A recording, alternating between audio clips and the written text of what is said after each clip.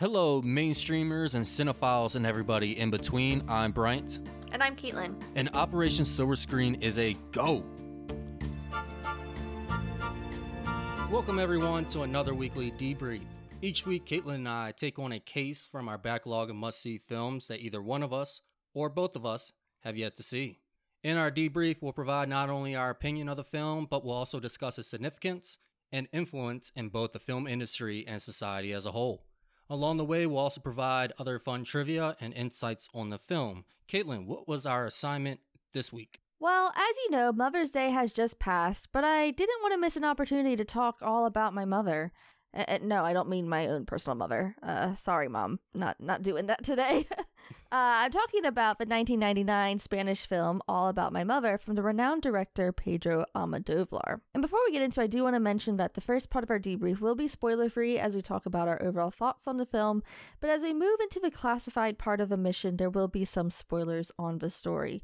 And we'll give you a heads up when we get to that part. So like I said, it is Mother's Day just passed, and so we thought that this was an appropriate film to talk about. And this is a film that I haven't yet seen. And Bryant, you haven't seen it either, have you? No, but it was on my watch list recently. I added, not even knowing that we were doing it for an episode. Yeah.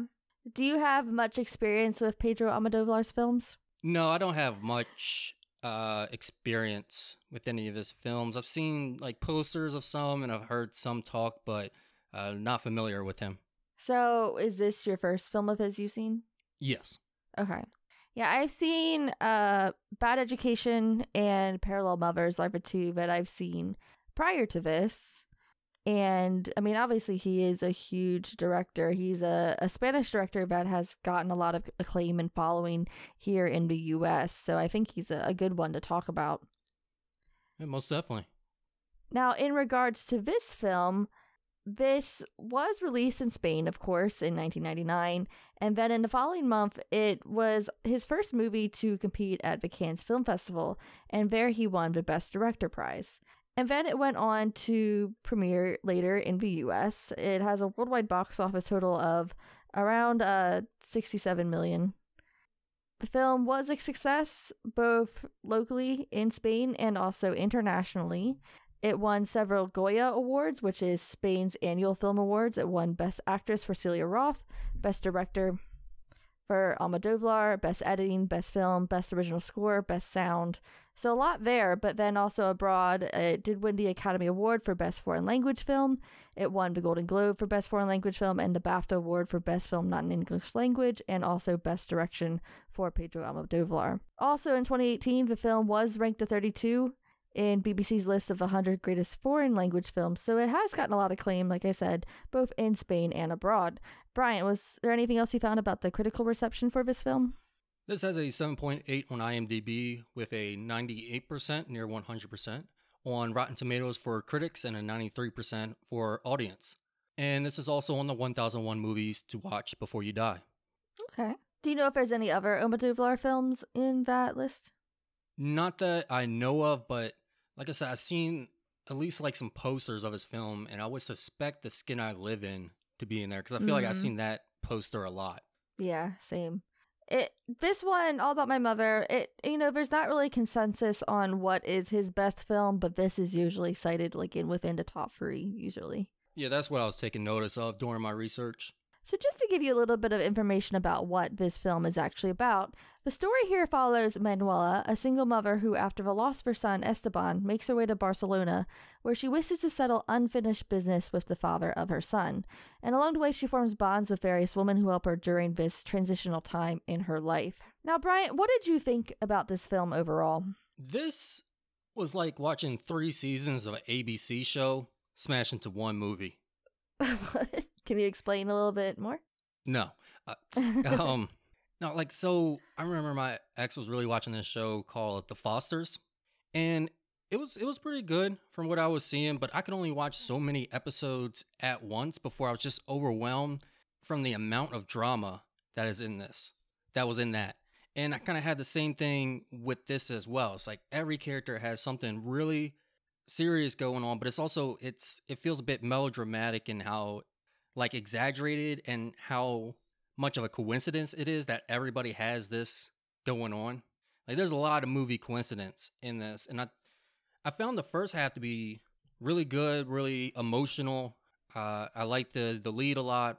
Roth was great, but as the movie kept going, I felt like it was less discussing the themes and the issues that it brought up, and was just kind of adding on to it. I didn't feel like there was as much development as there was just layering on that drama, and maybe that's a personal thing because it's hard to explain because it's like, well, you want characters with their own plots, right? Yeah, I do, but it started to pull me away. Like we'll talk about in spoilers, but there's just one character, and there's just so many coincidences that it pulled me out. Like it pulled me out of the reality, like far away from it. I know I was reading about Pedro and his films, and he does break reality a little bit.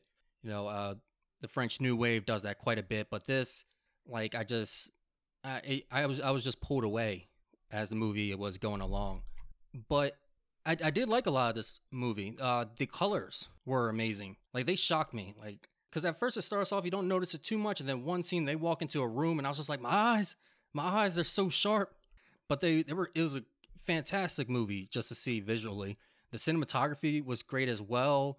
There's a scene with somebody who gets in a car accident, and the way that the camera tumbles was a great technical feat. And when reading about this film, I read about how Pedro does this kind of echoing in the film, like things are kind of rehearsed and then they play out in the movie. And I thought that was really good, just writing wise. He both directed and wrote this movie. So I thought that was really interesting. I give a lot of appreciation to that.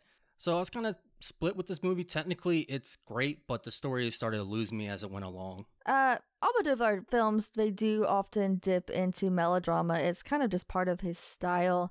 But I don't agree with you that it was overly dramatic in the way that it would be like an ABC Family movie. I definitely did not see that at all. No, seasons. 3 seasons, all in one.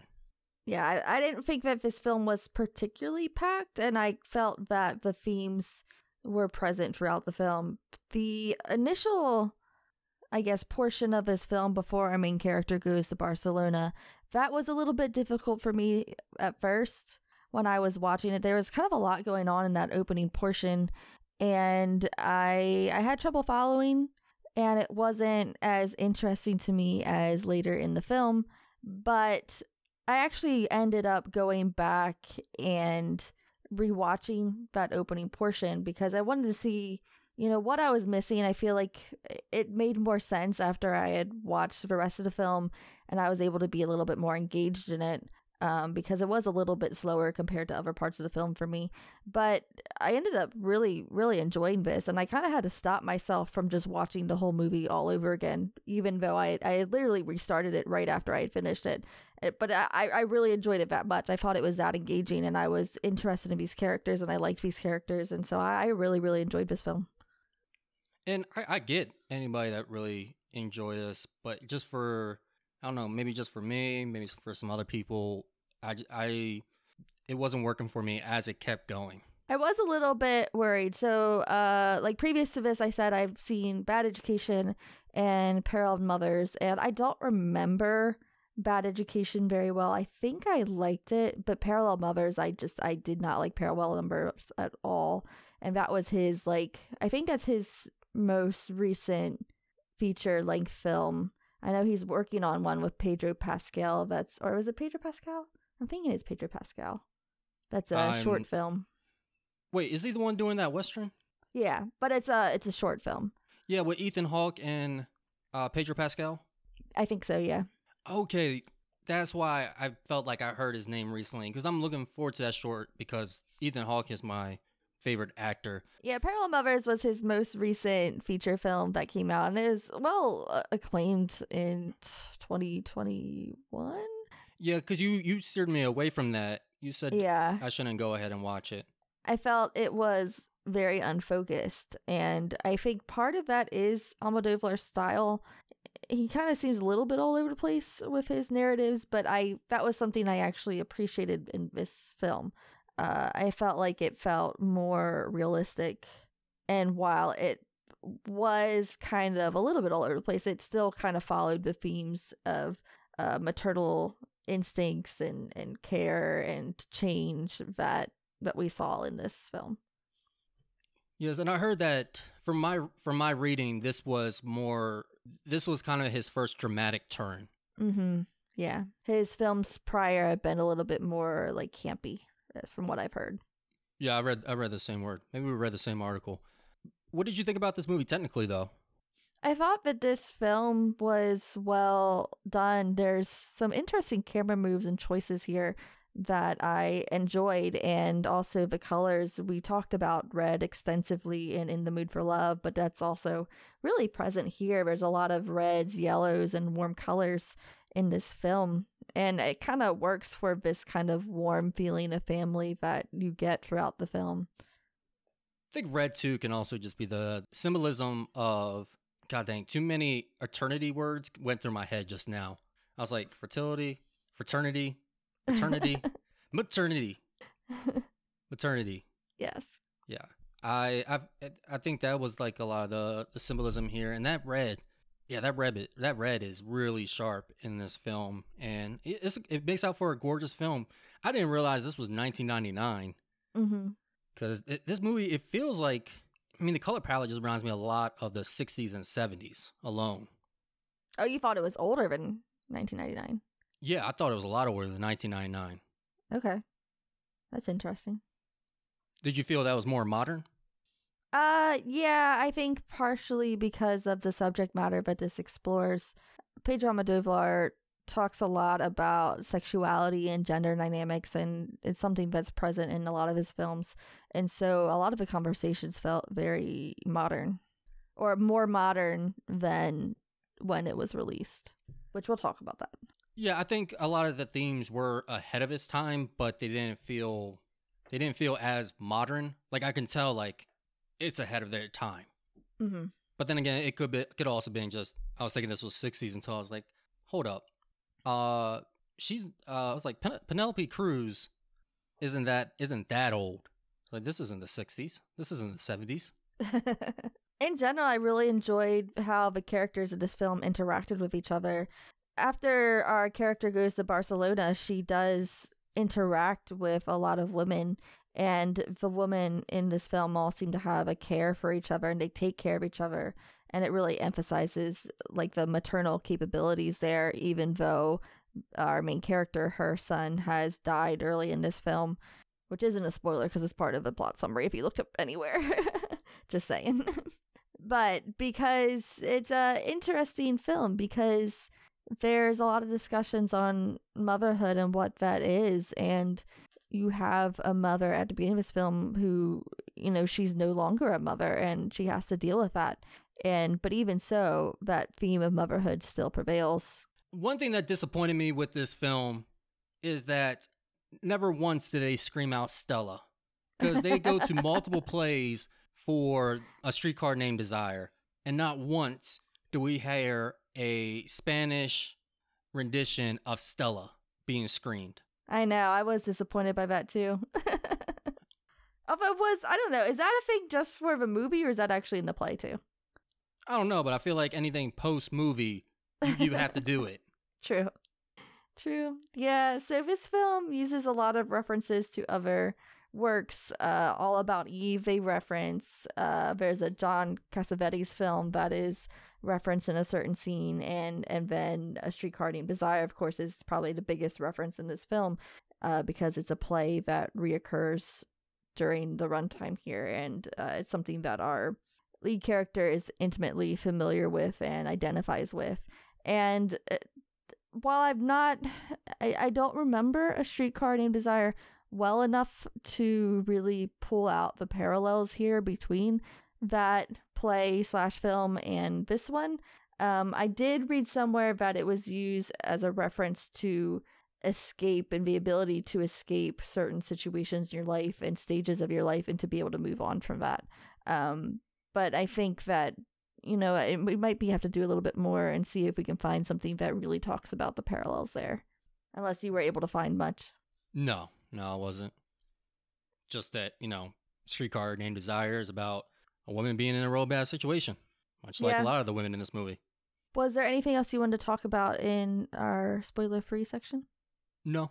So as far as the influence that this film had, there was a stage adaptation of this film in 2007, and it was the first English language adaptation of any of Almodovar's works. So that was kind of interesting. There's also a Gossip Girl episode that is titled All About My Brother that makes a title reference to the film, and I think there's a couple other episodes of television and such that make reference to that title. It's a pretty good title. And as far as the maternal themes here in this film, this is something that Pedro Almodovar goes back to time and time again. We already talked about Parallel Mothers being one of them. There's Voltaire, Julieta, High Heels, Pain and Glory. He has several films that go back to this theme. So I definitely think that this film was an influence on his later works that deal with similar themes. Seeing how he got a lot of acclaim from this one, that must have kept him going. He's like, oh, you guys like that? Well, I like making them, so let's just keep going. Yeah, and we already mentioned too that this marked a shift in his more serious tone with his films that are less campy and more serious, and that I think is interesting to note because you can't really judge his filmography after this film without taking that into account. What were you able to find as far as the significance of this film? This was made during the last few months of his mother's life, and all his movies are about motherhood. So you know that his mother, or all mothers, really was his muse. So him making this movie during that time, a lot of his passion went into this, and a lot of his firsthand emotions as well. Something about the significance is Pedro Almodovar really started making films in 1979, and during this time when he really started making films was a time when Spain was really making a transition to democracy. And so something that he has noted is that they were living in an explosion of freedoms, is what he said, that they were able to experience at that time. And I think something that was changing at that time was just, people being able to live more of who they are, and the nightlife changing and things that were changing in the society. And I think that he, particularly in his films, wanted to highlight these political changes as far as the identity and what they're able to experience. And I think you can definitely see that in this film. The depiction of transness, of being transgender, and the transgender experience is this film. And it's something that's not really seen in films of this time. There's nuanced conversations here about authenticity. There's a great monologue in here delivered by a trans character about authenticity. There's discussions about transness versus drag queens and the differences there and highlights there. And in general, like, his trans characters here are real people. They're not stereotypes necessarily.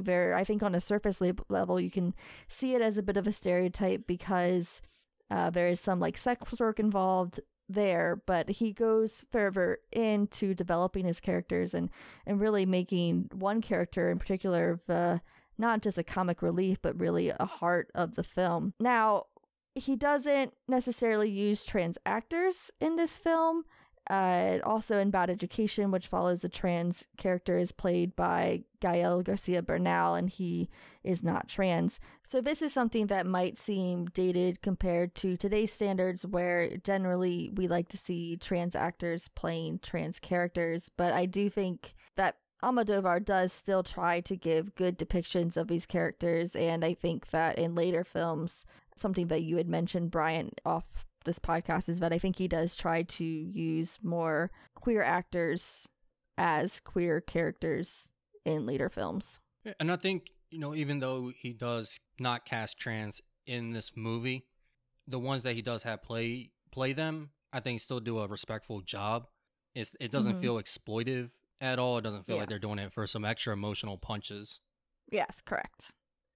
This film, I feel, is also significant just for its depiction of HIV and AIDS. There's sort of a acceptance in this film and tolerance and understanding that I don't think we had in films during this time. There is something that the film does that I wasn't a particular fan of that we'll talk about later in our spoiler discussions, but I do think this was a more open conversation about HIV and AIDS. I think we had other movies talk about AIDS in a respectful way, especially because this is coming from, I mean, if this was made like 7 years earlier, it would have probably been one of the, not one of the 10 plays, but just one of the better movies of the new queer cinema, which we talked about on But I'm a Cheerleader. Okay. Yeah, I mean, I haven't really seen any depictions like this. In 1999, obviously, there's still quite a stigma there. I mean, there's still a stigma today that is getting better than what it was, but I thought that this was a more positive depiction, or at least it didn't treat it with kind of that shameful vibe that we get from other works. Aside from somebody's initial reaction to the news, but afterwards they're like, all right. Mm-hmm. Yeah. So who would you go ahead and recommend this film to? This will be recommended to cinephiles. I think technically there's a lot for them to appreciate. I think the story, I don't think it really would hold up with the general audience as much. But I think there's a lot to look at from the eyes of a cinephile. I actually think that this could appeal to a more general audience, maybe not your typical who like blockbuster goers, because there's some general audience that just likes a variety of movies, and then there's also the general audience that particularly only watches franchise and blockbusters, and I don't think that would appeal to them. But I think that the movie is accessible and it's engaging, but I think that there's more than just the cinematic aspects that people can enjoy and engage with. Yeah, you have your mainstream, and then you have kind of your general audience who are like, they love to watch movies, and they can appreciate a good movie. They may not always go out there to find like the best movie, but when you put it on for them, they're like, okay, I dig it. Yeah. So yeah, I get what you're saying, but unfortunately, I would stay on the side of the cinephiles. Is there anything else you want to discuss before we get into our spoiler discussion? No, ma'am. Well, then I think it's go ahead time to open up that classified file. Let's go ahead and move on to this portion of our podcast where we'll be talking spoilers. So if you haven't watched this film yet, go watch it. I don't think it's too long, or at least it felt like it went by fairly fast. But once you're done, come by and listen to the rest of our podcast. We're going to be talking about spoilers, of course, but we're also going to be talking about if we think this film holds up and also our overall rating for this film. So let's kind of start at the beginning with our spoilers and talk about the death here of Esteban Manuela's son. And it was just this portion, I just kind of wanted to mention that we talked about camera work a little bit, but I didn't really go too much in depth.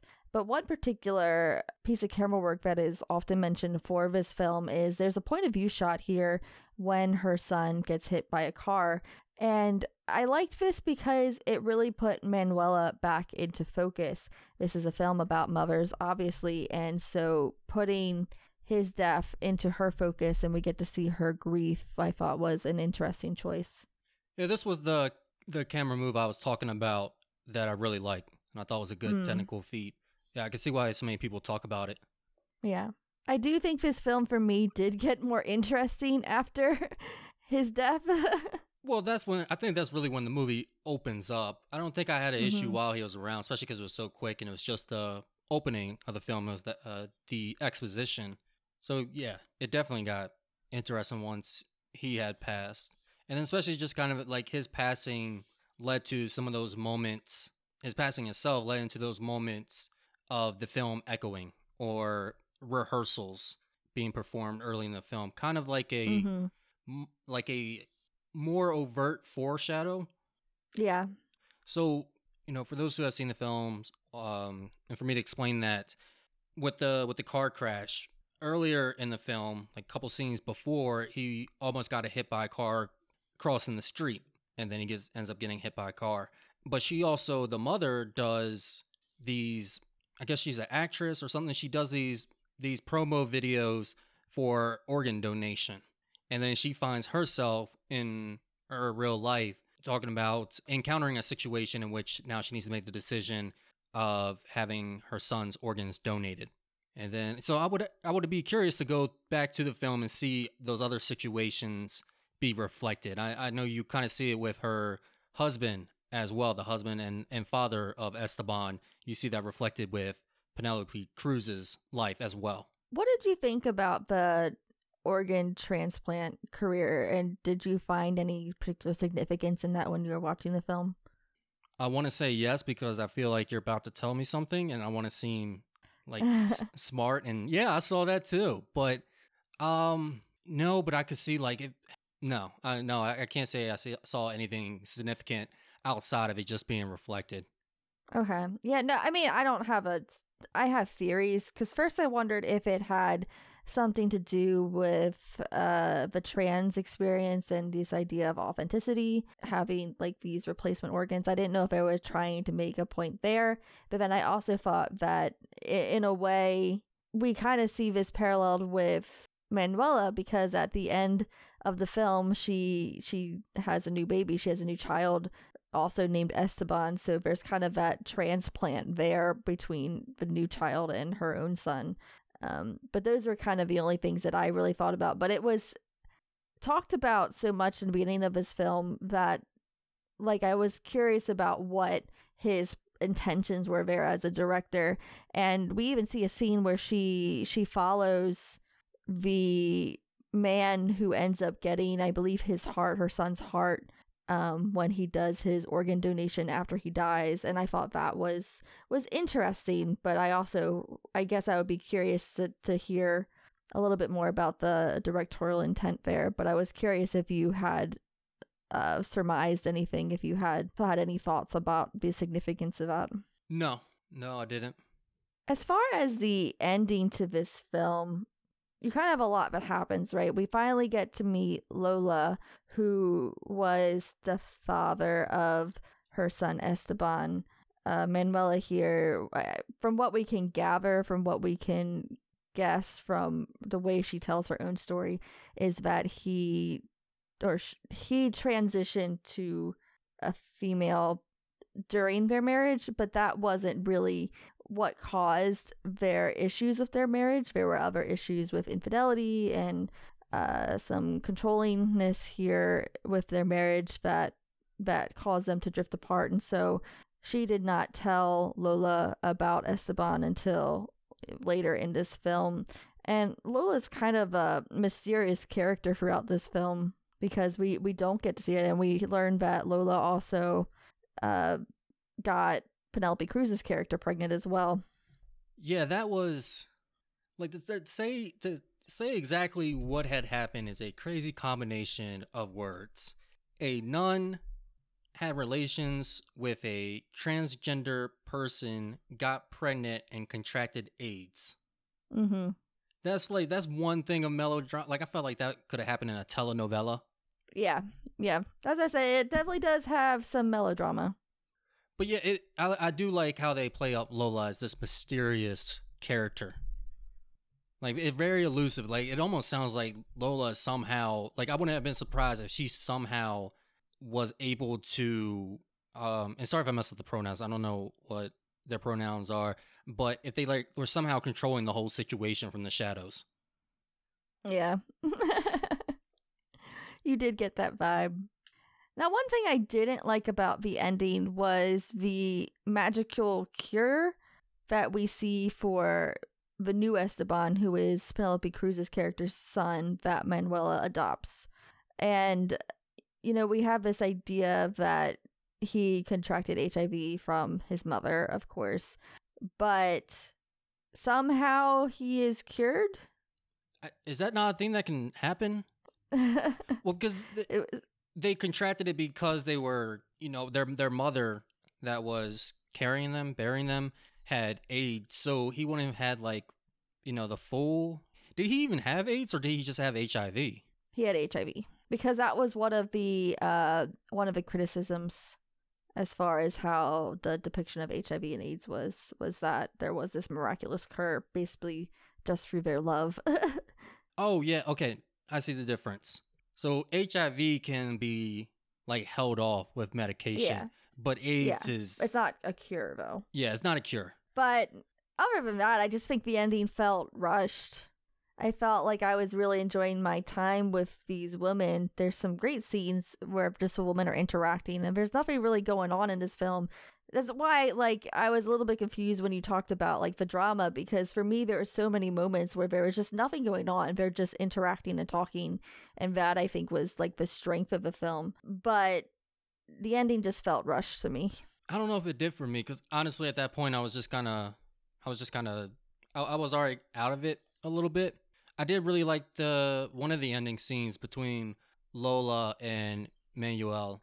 I really liked that scene. But yeah, now knowing that the HIV, now properly knowing it and processing it in my head, that wasn't even needed. The child could have just been born without it. I don't understand what I don't understand what they were trying to portray there. I don't either. And yeah, I don't know. I really don't know how I feel, because I want to say I don't know if it really ended all the themes, because I thought that there was like so much being layered on rather than resolution. So already that was kind of an issue for me beforehand. So probably like the ending, I was just like, okay, this is a problem for me that I've already identified. I think that other characters got resolution. I didn't like Manuela's resolution. Like, we have one scene, like, what happens is we have one scene where she's complaining about how she needs to take the child because the grandparents are very paranoid about the HIV and just it's not a good environment. And then the next scene, she's coming back to Barcelona and she's like, never mind, he's cured. And now we're visiting his grandparents. So it was like kind of an odd shift. And I feel like I would have liked to seen something else as far as her being a mother to this child. And I would have liked if we were being told that the grandparents have this issue of paranoia and then all of a sudden they're okay with it. I would have liked to seen, more of that build up, I guess. I don't know if that was something that we wanted. I don't think I needed that as a plot point, but if we're going to bring that up, then talk about it. It wasn't me, or was the cut to the funeral a bit abrupt? It felt like a scene that I've seen in comedy before, where the person's like, everything's going to be A-okay, and then you get the scene transition, and it's like, funeral, dun, dun, dun, dun. I did not get the comedy vibe at all, but I do think that it was a little abrupt, yes. No, like, not as much as it was played as a comedy, but it just felt like, of how abrupt it was, that's how it felt like, how it plays in those comedy shows. It's like that, like the scene transition without the funny. I was just like, oh, snap, crap, she's dead. Yeah, but I think that's also, I think it went along with the style, with Pedro Almodovar's style. I don't know. I felt like before then his scene transitions, like there was a lot of fade in, fade out, and I felt that was kind of a slower strain between it. Well, I think we see a lot of like time skips throughout this film, and they're usually pretty small, but I feel like it worked for me. But I don't even think that one got a time skip. Maybe that's what threw me off, is that there wasn't a time skip. It was just that scene, and she's like, life is going to be great. Funeral. I don't know. That's not how I took it.